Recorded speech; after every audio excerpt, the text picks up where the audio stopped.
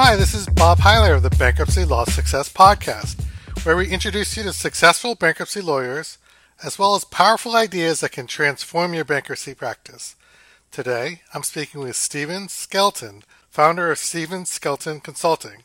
He's not a bankruptcy attorney, but like me, he exclusively serves bankruptcy attorneys. He's based in Everett, Washington, and Steven, welcome to the podcast. Thank you very much for having me, Bob. Steven, can you start by telling us what it is that you do for bankruptcy lawyers? Thanks for asking. In a nutshell, I bring their prospects in the door, understanding bankruptcy already as a solution to their problem, and viewing my client, the bankruptcy attorney, as a trusted expert and advocate for them. Okay. So that's a complicated answer. The way that I think of it is that you're a trained salesperson that answers the phone instead of a receptionist or a paralegal. Is that fair to say?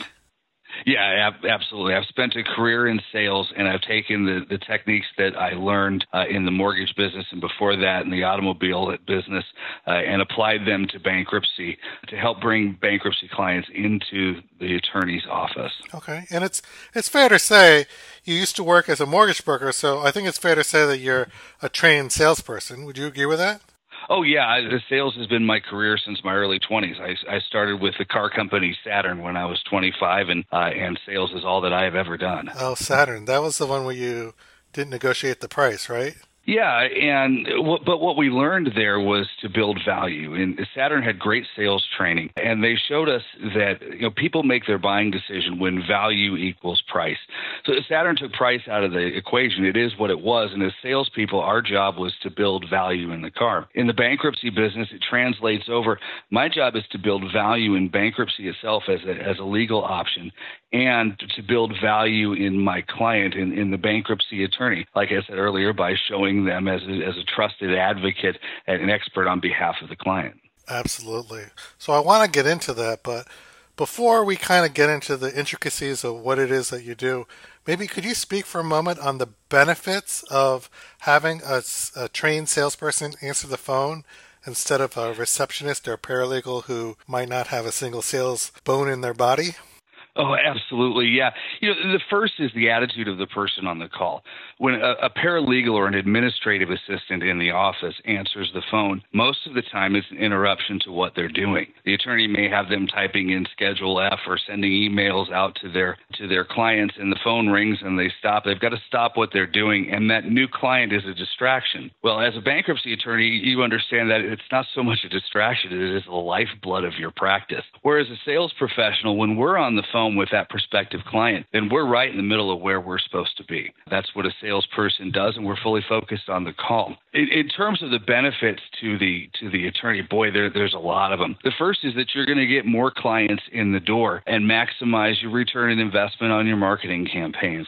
Bankruptcy attorneys, some of my clients spend thousands of dollars every month to make their phone ring. It's an expensive proposition. If you're going to do that, it would make sense to have a sales professional on the other end of that call. So when it comes in, you get as many clients as you can out of it. Next, you're going to get better and more frequent Google reviews from your clients. Let's face it, when a prospective bankruptcy client calls an office, they're expecting to have a secretary spend 30 seconds with them and write their name on the schedule. Mm-hmm. When they speak to us and they get a sales professional who's interested in their lives and takes them through a process, allows them to say what they feel that they need to say, we rise above the expectation of what they had. And so that starts the process off to have a very satisfied client and at the end get better reviews. Mm-hmm. As the bankruptcy attorney, the time that I invest up front with the client on the phone, that's all time that you don't have to spend with them in your office. You're going to have an easier first consultation, and you're going to have an easier time closing that business because, as I mentioned, they're coming in already understanding bankruptcy as a solution to their problem, and so they're ready to hire you. And lastly, and is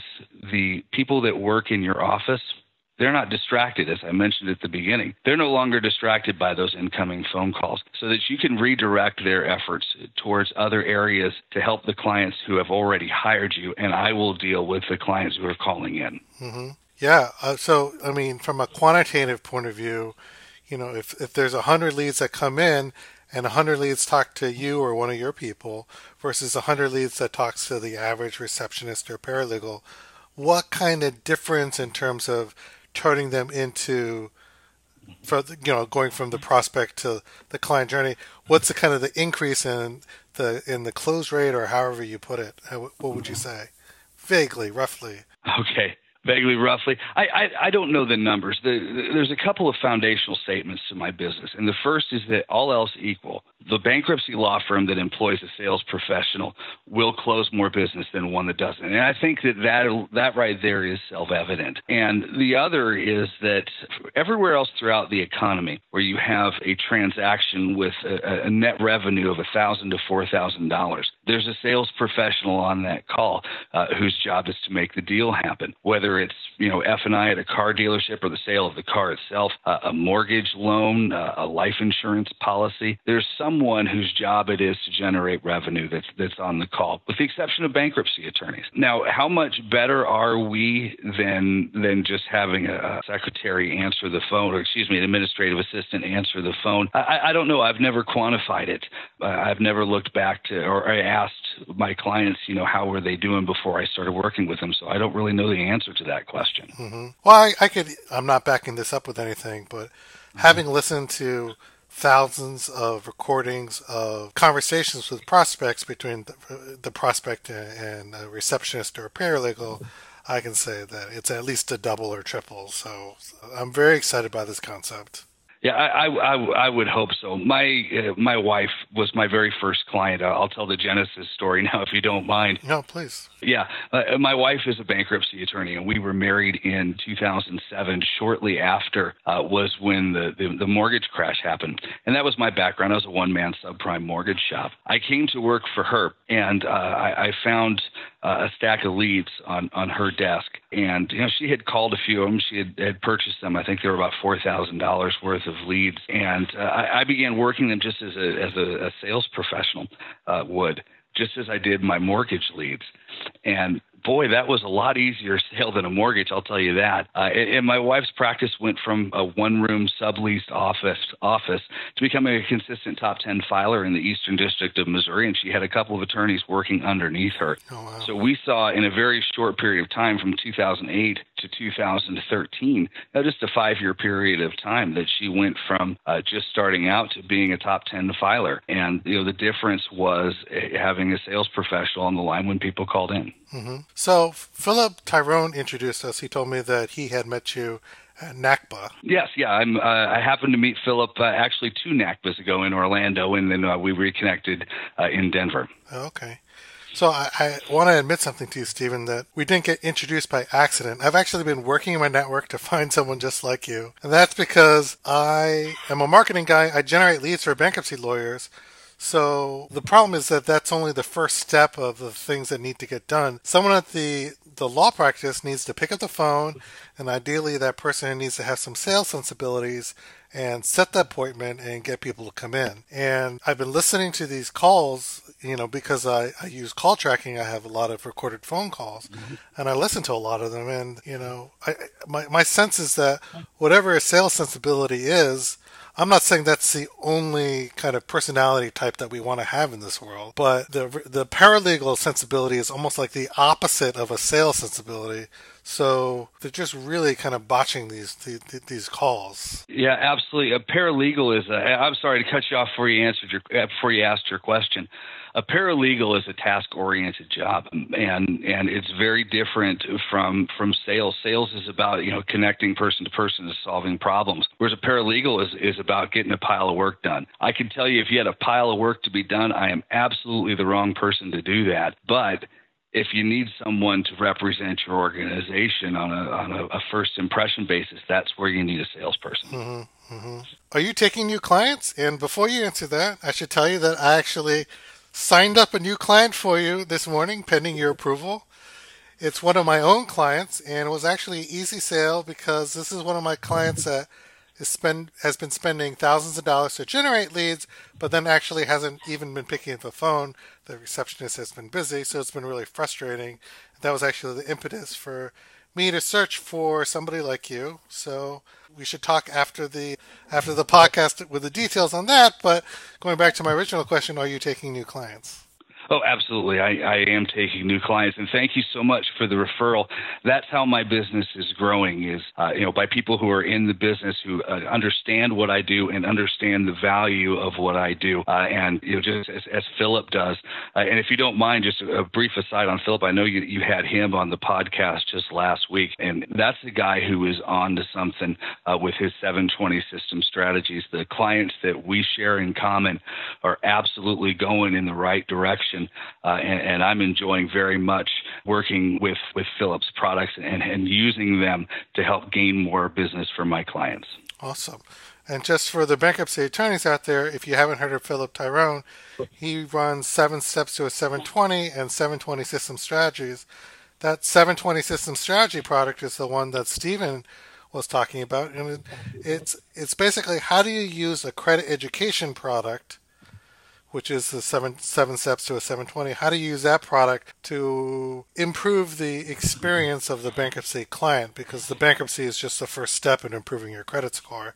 And improving their credit score and getting a cheaper loan for your car or truck is really a very common goal for bankruptcy clients. So you can check out the Philip Tyrone podcast episode. I will link to it right there in the transcript. Mm-hmm. So that's that. Yeah, so I've listened to tons of these phone calls, and it's really pretty painful to listen to most of my clients, the way that they handle the phone calls. The one exception is one of my attorneys actually, or two of my attorneys usually pick up the phone themselves, and when they do that, they do have a call very similar to the one that you've kind of been describing, where they have an in-depth conversation with the prospect, but everyone else just tries to kind of set an appointment, and then they wonder why there's so many no-shows.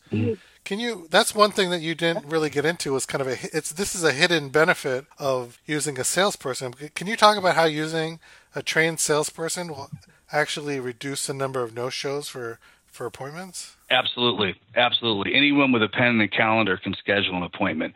You have to give the prospect a reason to come.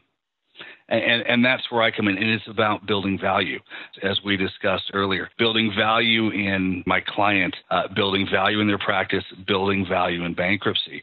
And you can do that. I do that first just by connecting. I allow them to speak to me. I allow them to say what they need to say. And that drives relationship, that builds empathy. And more than anything, it invests them in the process with my client. If they spent 30 seconds on the phone with someone and made an appointment, they haven't invested much. And when they see the next billboard, they might call that guy. But if they spent 15 minutes with that first office, explaining everything going on in their life and what happened and what caused them to get there and all the troubles that they're having, and invested that sort of time, they're a lot less likely to look to somebody else to solve their problems. So in a nutshell, that's kind of the two things right there. We spend time and get them to invest, and then we give them a reason to come into our office. Mm-hmm. That makes a lot of sense. I agree with everything you say. The only thing that I might quibble about is that, you keep on talking, you've made several references just now to, the competition and other attorneys that they might call up, when they see their billboard. In my experience, the biggest competition to you completing a sale is not the competition. It's just the status quo and prospects not doing anything. Is that something you've seen as well, or?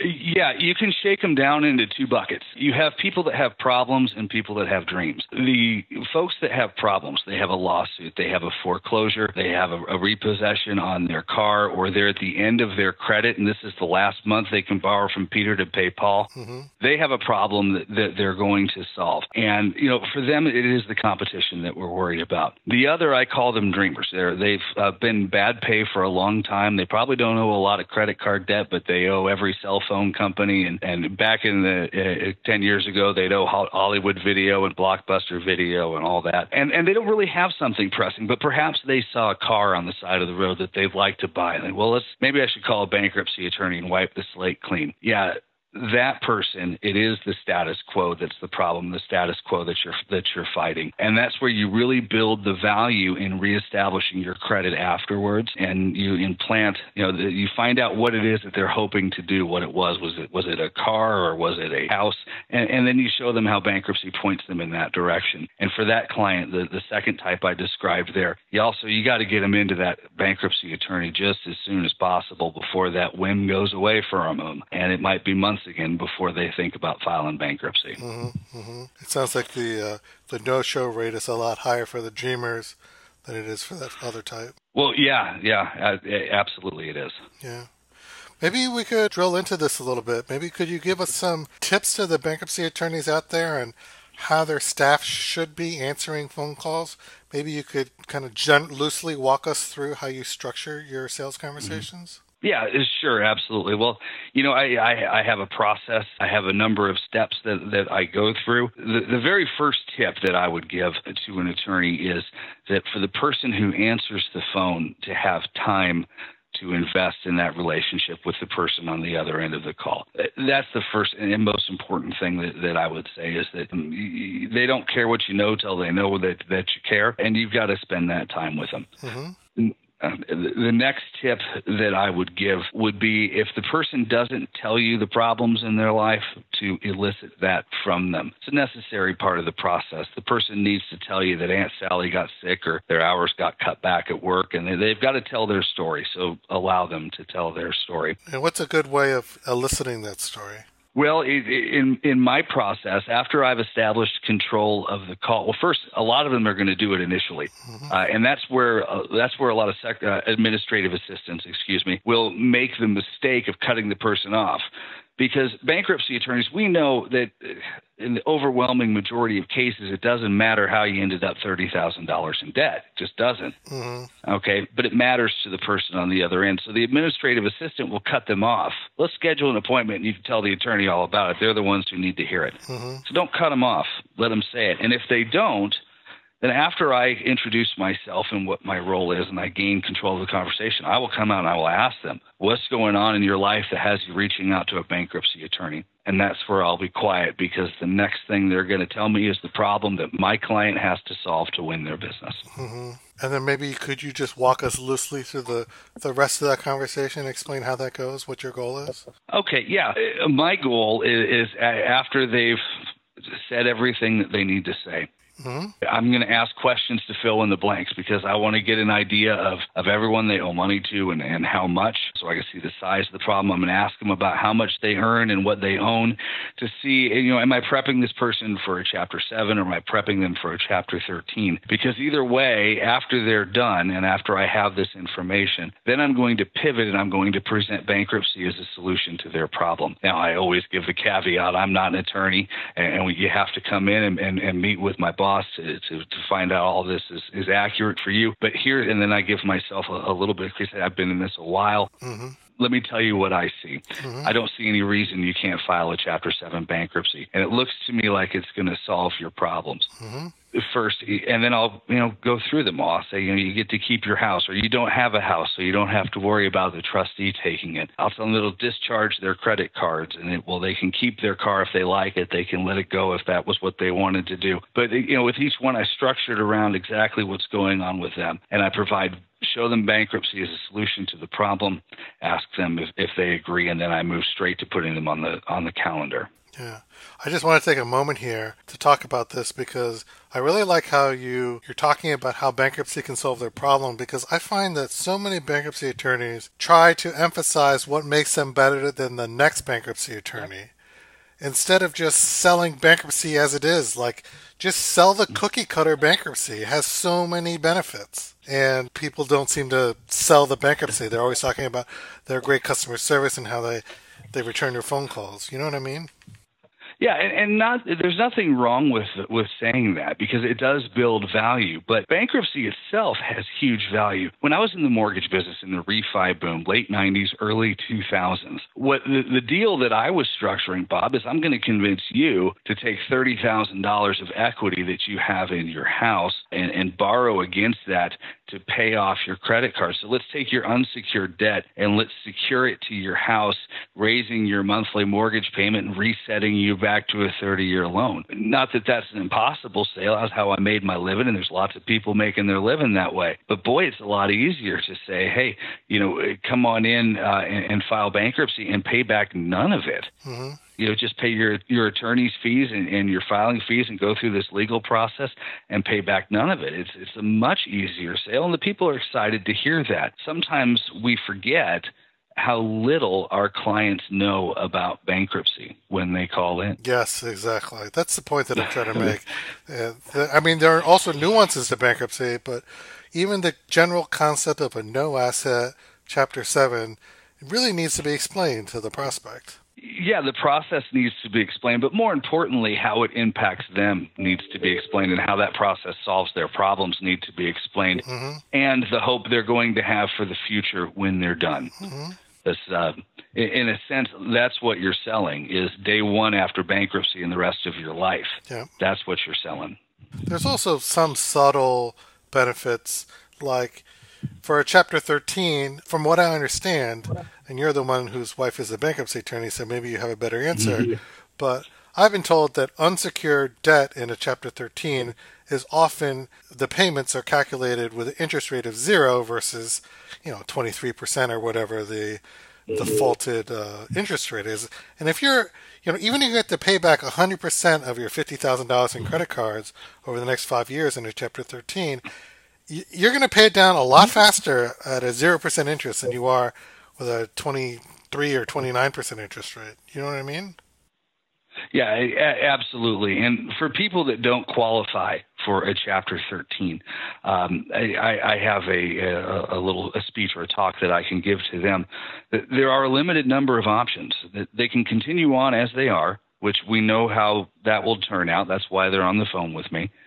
Or you can get into a debt negotiation company, or you can do a Chapter 13. Mm-hmm. And there are three primary benefits to a Chapter 13 over a debt consolidation. And I go debt negotiation, not a consolidation. Mm-hmm. But I go through that one at a time. The tax implications mm-hmm. Are there, the civil court, and what happens when they start escrowing your payments instead of making them. Mm-hmm. I go through that, and I show them how bankruptcy is still the best solution to their problem. And, you mentioned the 0% on the cards. It can provide budgetary relief, for your month-to-month budget, because the car payments can get stretched out, mm-hmm. Or the courts will often have a court interest rate that is usually lower than what the person has on their car, mm-hmm. and it can give them all that relief in their monthly budget. So even in a Chapter 13, there are still tremendous benefits to the consumer in a Chapter 13. Okay, just to circle back, you said something about this is kind of the branch of your sales script that you go into when people don't qualify for a Chapter 13 is what you said. But did you mean when people don't qualify for a Chapter 7 because of their median income? Yeah, that's exactly what I meant. Thank you for catching that. Okay, very good. Okay, so you've sold the benefits of how bankruptcy can solve their problem. What next? Well, after that, I'm going to move to build value in my client. At that point, let's get you on the calendar to meet Joe, my attorney. Let me tell you a little bit about Joe.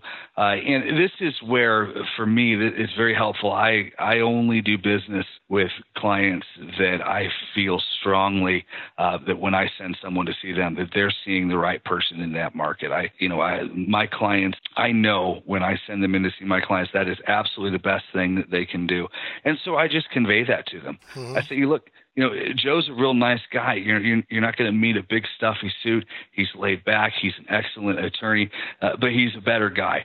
So come in and meet him. Tell him your problems. He's going to give you his best legal solution or his best legal advice on how to deal with that. And you can do all that for free. And then from there's no cost or obligation to you. So I build value in him. They might ask questions about what to bring, but then I put them on the calendar, because you got to have an appointment in order to get a client. Mm-hmm. Great. So you put them on the calendar, and then what? Well, then you got to make sure they come in. So you put them on the calendar, you get the contact information, everything in there. And next will come an email, a confirmation email. In it, have confirmation of the date, the time, the address, directions, landmarks, that sort of thing.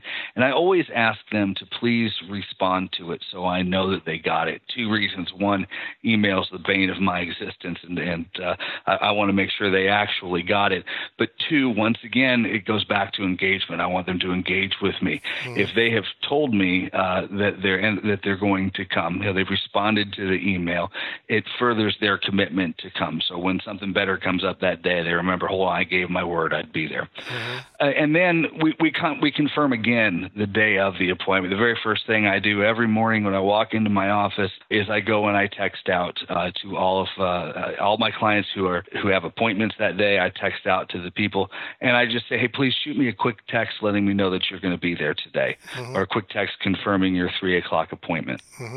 And we keep track of those. We want to do everything we can to make sure that they actually come. Got it. There's I don't have it offhand. I'll look for it. But I sent a client of mine a link to one of these online services where you hook it up to your calendar, and if there's all you have to do is add the cell phone number to the you add the cell phone number to the event in your Outlook or Google Calendar, and it'll automatically send a text at that, like a little bit before or whatever time you choose. Have you seen that? Or Yeah, I have clients that use similar CRMs, and that's very convenient. I would like for all of my clients to use something like that, but we do want the human touch in it, though. That we do want to monitor it and make sure that the people do respond back, so we can get to them if they didn't.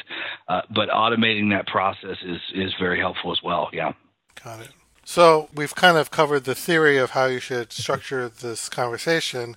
I do want to ask you a very specific question, because as I listen to these hundreds of calls with prospects, the number one question that I hear prospects ask is, how much do you charge for a bankruptcy?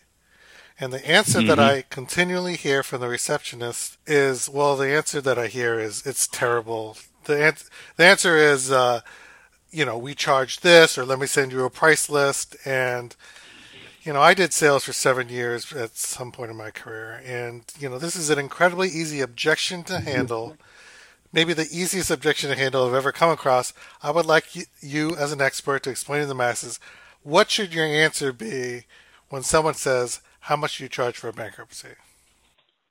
I'll start by saying what it absolutely should not be, which is the amount that your attorney charges for bankruptcy. That's the last thing that you should do. At that point, you've taken your attorney and made him or her a commodity, where it doesn't matter what attorney it's just all about the money. So that's the first thing. You don't want to answer the question at that point. There are a few techniques, and I think they're easier said than done. With you and I having been in sales our whole life, it may be easy for us, but for someone who's not a salesperson, it's difficult to not answer a question like that.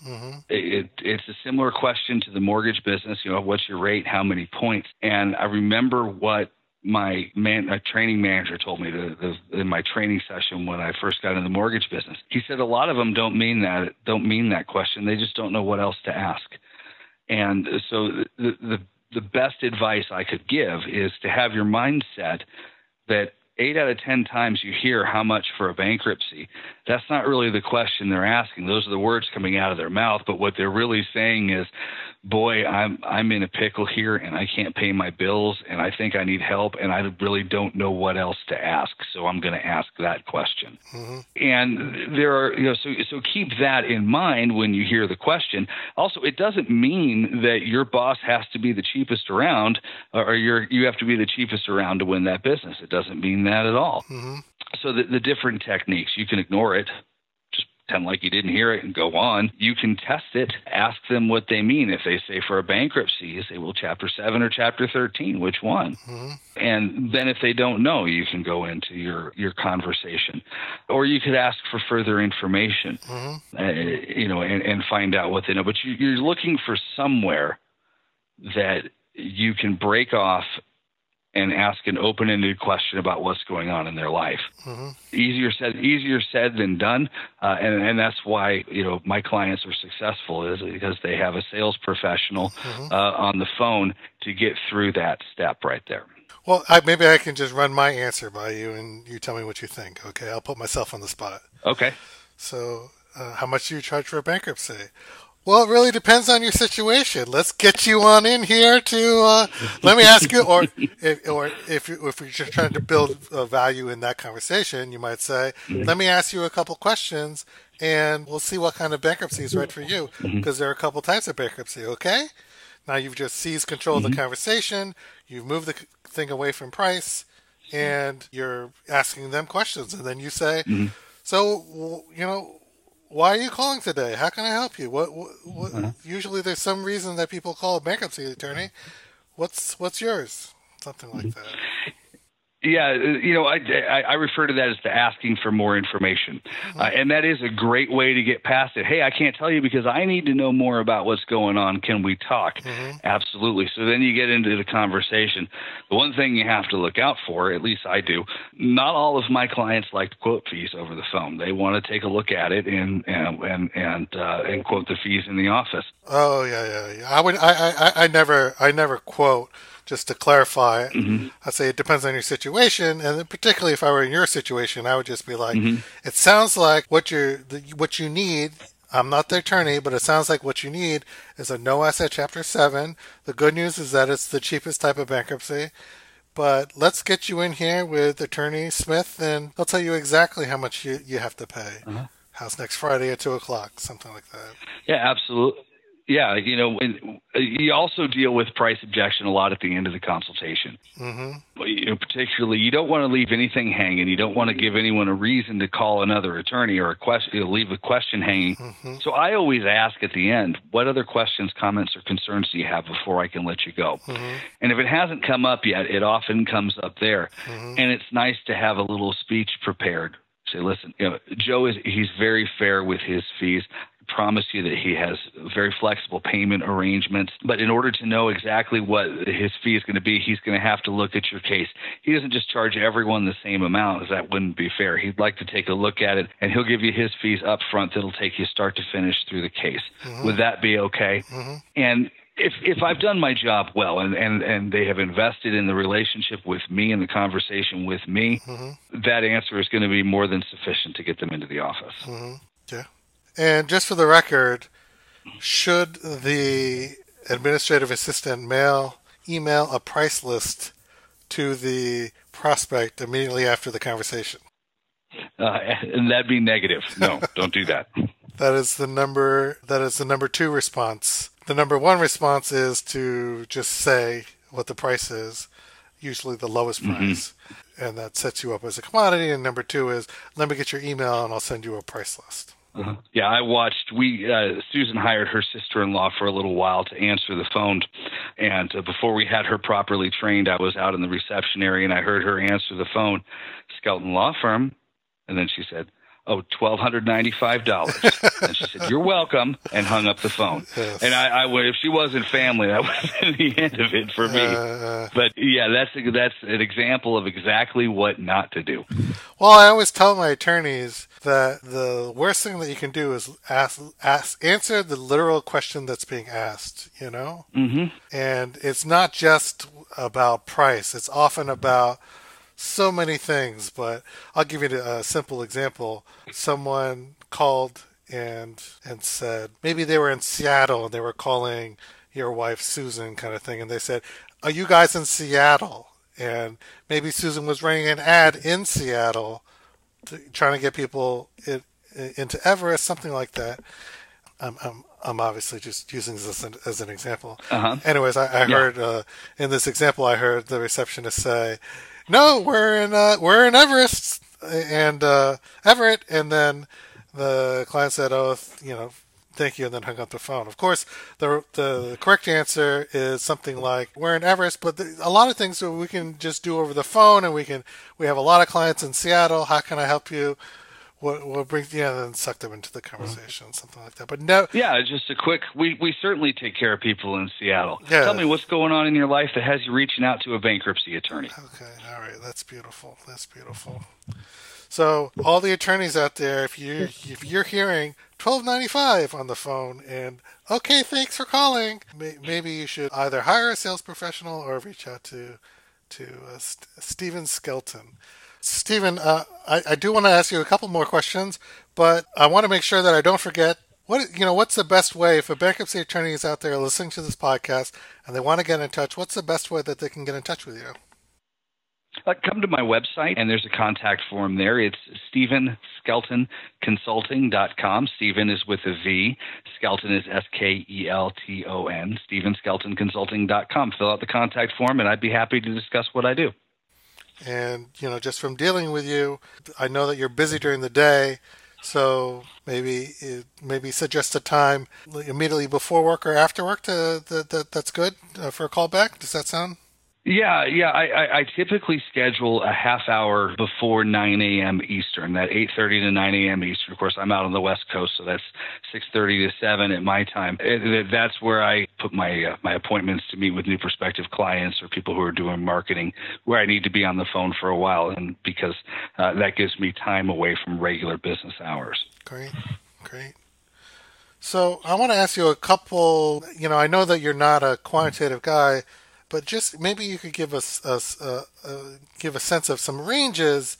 Like when you set an appointment for one of your attorneys, what percentage of the time, vaguely, do clients actually show up at your attorney's offices? Do you have a sense of what that number is? Yeah, I can speak on that subject a little bit. My wife, Susan, was the best closer that I've ever worked with, or is the best closer that I've ever worked with. And if I got them into the office, and keep in mind, I keep out people who bankruptcy can't help. We don't set appointments for them. But if I got someone into the office, my wife she would close them. Like, it was news if someone was a good bankruptcy prospect and didn't file with her. For the rest of my book, we track the total number of appointments set, and then we track the number that were closed, that became clients that retained. We don't track any of the intermediate numbers there, but what we found is on a range anywhere between 30% to 50% of total appointments set. My best guy closes at just under 50, and my lowest closes at just right about 30. Is kind of the range that they're in. And taking that a step back, the percentage of people that, I know you don't track this, but do you know approximately, if you set 100 appointments, how many people will show versus no show? Oh goodness, I don't know the answer to that. Let me just kind of think back and look over a calendar and say that no show is the biggest problem. Absolutely. But it's also going to vary a lot. I have a client in Arizona that his marketing campaigns are almost all aimed at people who are trying to improve their credit. His no-show rate is higher because, as we talked earlier about dreamers and people with a problem, his clients are almost always, or not almost always, but he has a higher percentage of the dreamer type. And they're more likely to not show up. And whereas other clients, I have most of their people, in fact, I have some clients that come exclusively from direct mail campaigns to people who are being sued. They almost always show up. So it's difficult to give a fair number across the board because markets are different and the marketing the attorneys are doing is different. Now, you told me about your wife's secret closing technique yesterday when we spoke briefly. Do you mind sharing that with the bankruptcy attorneys out there? You know what? I'll hint at it and tease at it, and I'll give the rest of it when they call me up. Okay, that's good. That's good. I like it. Yeah, you got to leave something in the bag, But the secret is that if you treat them as a client from the time they get in, that they're much more likely to become one. I will, rather than, it's not so much a secret, but I'll describe a woman that she had working for her who did it exactly wrong. The exactly wrong thing to do is to come in with a yellow pad, a legal pad, and a pen and sit down, talk to them for just a few minutes, answer just a few questions to find out if they're eligible, and then say, well, it looks like you can file a Chapter 7 bankruptcy. Here's what my fees are. Let me know if you'd like to do it. That's the worst thing. What you want to do is treat them like they're going to be a client from the beginning. I'll give one hint: pull out your computer and type them into your software, because if they see you do that and they see you acting like their attorney, they're much more likely to act like your client. Mm-hmm. And one of the things clients do is they pay attorneys, and that's what we're in the business for. Mm-hmm. So act like their attorney. Let them know they're important enough to go onto your hard drive, because you're a lot more likely to get paid that way. Mm-hmm. Yeah, I always say that people treat you exactly how you. I don't have an articulate way of saying this, but people treat you the way that you project you want to be treated. Maybe that's the way. Hey, Bob, why don't I say it this way? The world will the world will generally believe you how you present yourself to be. Exactly. I like it. That's much more articulate. That's why you're on the phone all day and I'm not anymore. So I could see if I was a bankruptcy attorney and I was sending you leads from AdWords or a direct mail campaign, I could route them over to you. I could see how that would work. But I should ask: that's a common lead source for you, right? Direct mail campaigns and AdWords. Direct mail campaigns and AdWords. Yes, my clients. Now, I don't do any of the marketing myself. Uh-huh. I'm not a marketing guy, but my clients, they get their leads a few different ways: organically, SEO. The big thing right now is to make sure that you have good white hat reviews on Google, and that you end up in the maps result. Mm-hmm. That's important. Then there is paid advertising. I have a client that's killing it on Facebook with paid advertising on Facebook. People are clicking and filling out the form and asking to be called. Mm-hmm. I have people that are buying leads. Some lead companies are better than others. Some are trash.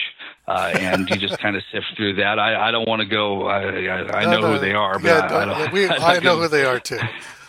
I don't want to badmouth anybody, but some are buying leads. Referrals that's the best source. Is referrals from your clients. Sure. Is the best source of leads. Others are doing direct mail campaigns. Billboard advertising, television advertising. I'm not so big on that because it's not very directed, but apparently it's pretty cheap nowadays. Mm-hmm. But those are the different ways that people go about making the phone ring. Doesn't matter how you do it, just so long as you have somebody on the other end of the phone to help you convert that into clients for your firm. Mm-hmm. So that's all great. My follow-up question here is, let's say that my receptionist picks up the phone, on the main number, which you don't want that main number ringing your phone, right? Because it could be a creditor. It could. Yeah, no, my business model wouldn't work if that was happening. In fact, I had to let a client go over that. Yes. The first client I'd ever had to let go. But when one of your clients gets a letter from the trustee, I can't answer that. So, mm-hmm. Yeah. So I want the receptionist to be trained to do kind of like a hot transfer and say, you know what, I'm going to put you on the phone with, Steven Skelton. He's I would probably give you a title, or our bankruptcy mm-hmm. consultant. I don't know what the right title is. And then I would do a hot transfer over to your phone. Is that something that, because I don't want the receptionist having a sales conversation. I want them to either schedule a call with Steven or a trained salesperson, or to do a hot transfer. Are those things? Is that something you encourage people to do, or how should a attorney? Yeah, there's three ways to get a call to me. The first is the live transfer, mm-hmm. And I like a human being to always answer the phone. The live transfer is what I would recommend. Have mm-hmm. someone in your office answer the phone. That's not feasible for everybody, and I get that. So second would be a lot of people are having a virtual receptionist that answers the phone. Oftentimes in their voice, they'll answer as "Hi, you've reached Joe Smith Law. Thanks for calling. If you're a new client, please press 1 to be connected to our intake specialist," something like that. Yeah. And that works as well. It's not optimal, but that works as well. And then I just got to say, as someone who has listened to people hang up on these IVR menus, interactive voice, I don't know what the R stands for, but you lose a lot of leads there. So I would not recommend the IVR approach to people out there. But it is a mm-hmm. viable approach. It's just you're going to lose a ton of leads. But go ahead. And what's the third? Yeah. And then the third is to go ahead and I have a local number for each one of my clients. They can assign my local number to their digital advertising. Put it on their website, new client hotline, or if you have an ad up, you can go ahead and put that on there. And a few more of the regular, what I call office calls, are going to filter to me, but I can tolerate that and deal with that. It's just part of what goes on. So that's the third way. So you can do the live operator is always best. People want to talk to people, particularly when in a situation like this where it's sort of a traumatic phone call for them. Sure. They don't want a computer answering the phone call when they're about to spill their guts to a stranger about their financial situation. Yep. If that's not possible, then an IVR can work. And just put the transfer there first. Press 1 if you're a new client, and it would go to me. So those are the ways to do it. Live transfer is always the best. A person answering is always the best. On the flip side, let's say that you talk to a certain prospect and you've collected all this information. Presumably you're taking notes and you need to communicate. Maybe you set an appointment, but you need to get this information over to the lawyer. Do you use a CRM? Do you use email? How do you handle that? Each attorney has their own system. Most of it works out either to a Gmail or an Outlook online system, a calendaring system, where I'll calendar the appointment. They each have their own conventions of how they like things to look, but at the bottom is where my notes are going to go. And I don't get into how much they owe on their Chase card versus how much they owe on their Wells Fargo card. Someone else can fill out Schedule F. The information I'm putting there is what my client needs to know to, number one, bridge the gap when they come into the office. Hi, Sally. Boy, I am so sorry to hear that you lost your job. I'm happy you got a new one. Let's see what we can do to make this situation better.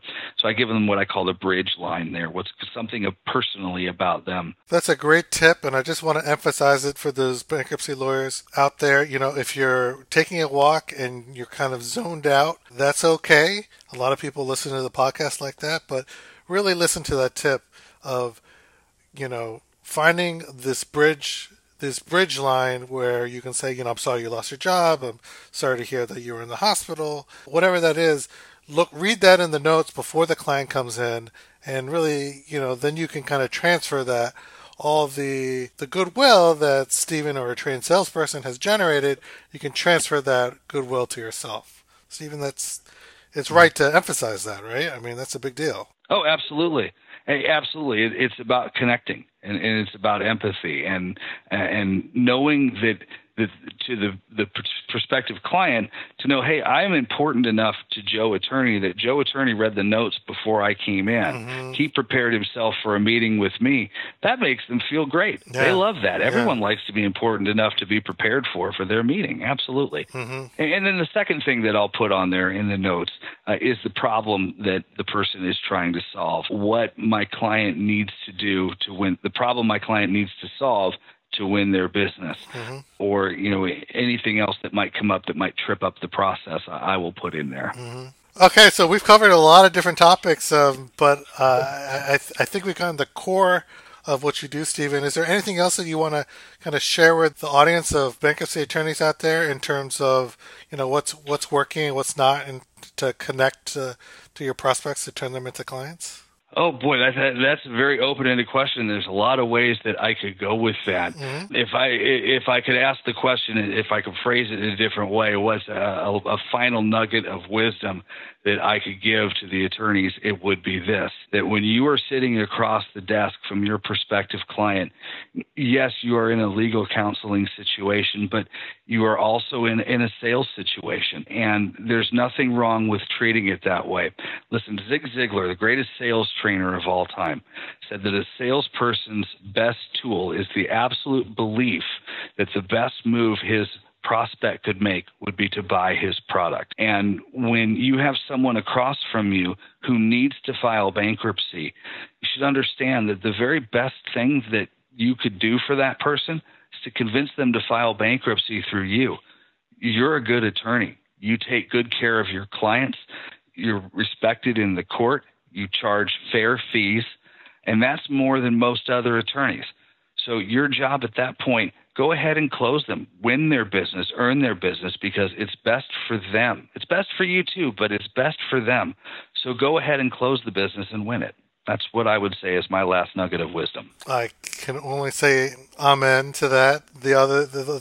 I would just add to that, to build on top of what you're saying, that, and this comes from Ben Settle, an email marketing specialist I follow online, but he often says that not only is it your job to persuade people when your product can help them in their situation. Not only is this a job that you shouldn't fear, but it's your ethical obligation.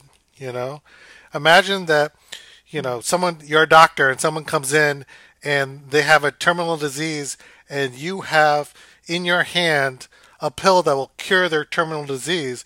It's your moral obligation to say to that person, I have the magic pill that will cure your disease right here. Do you know what I mean? Absolutely. I couldn't agree more. You've got someone in your office, who's been trying to dig their way out of debt for 5 years. And that's not unusual for people to tell you, for 5 years, I've had a plan to pay this off, and one thing after another. And you realize that they have paid tens of thousands of dollars in credit card interest, and they're no closer to being done with it than they were when they started. If you don't do everything you can to help put that person on the right path, then you're not doing the right thing. Yeah. That's what and we're all good, decent people, and we want what's best for people. And so we should just go ahead and do that. Yeah. Well, that's a great note to end the conversation on. Steven, thank you so much for joining us today. Thank you, Bob. I appreciate it. Okay, thanks. Bye-bye.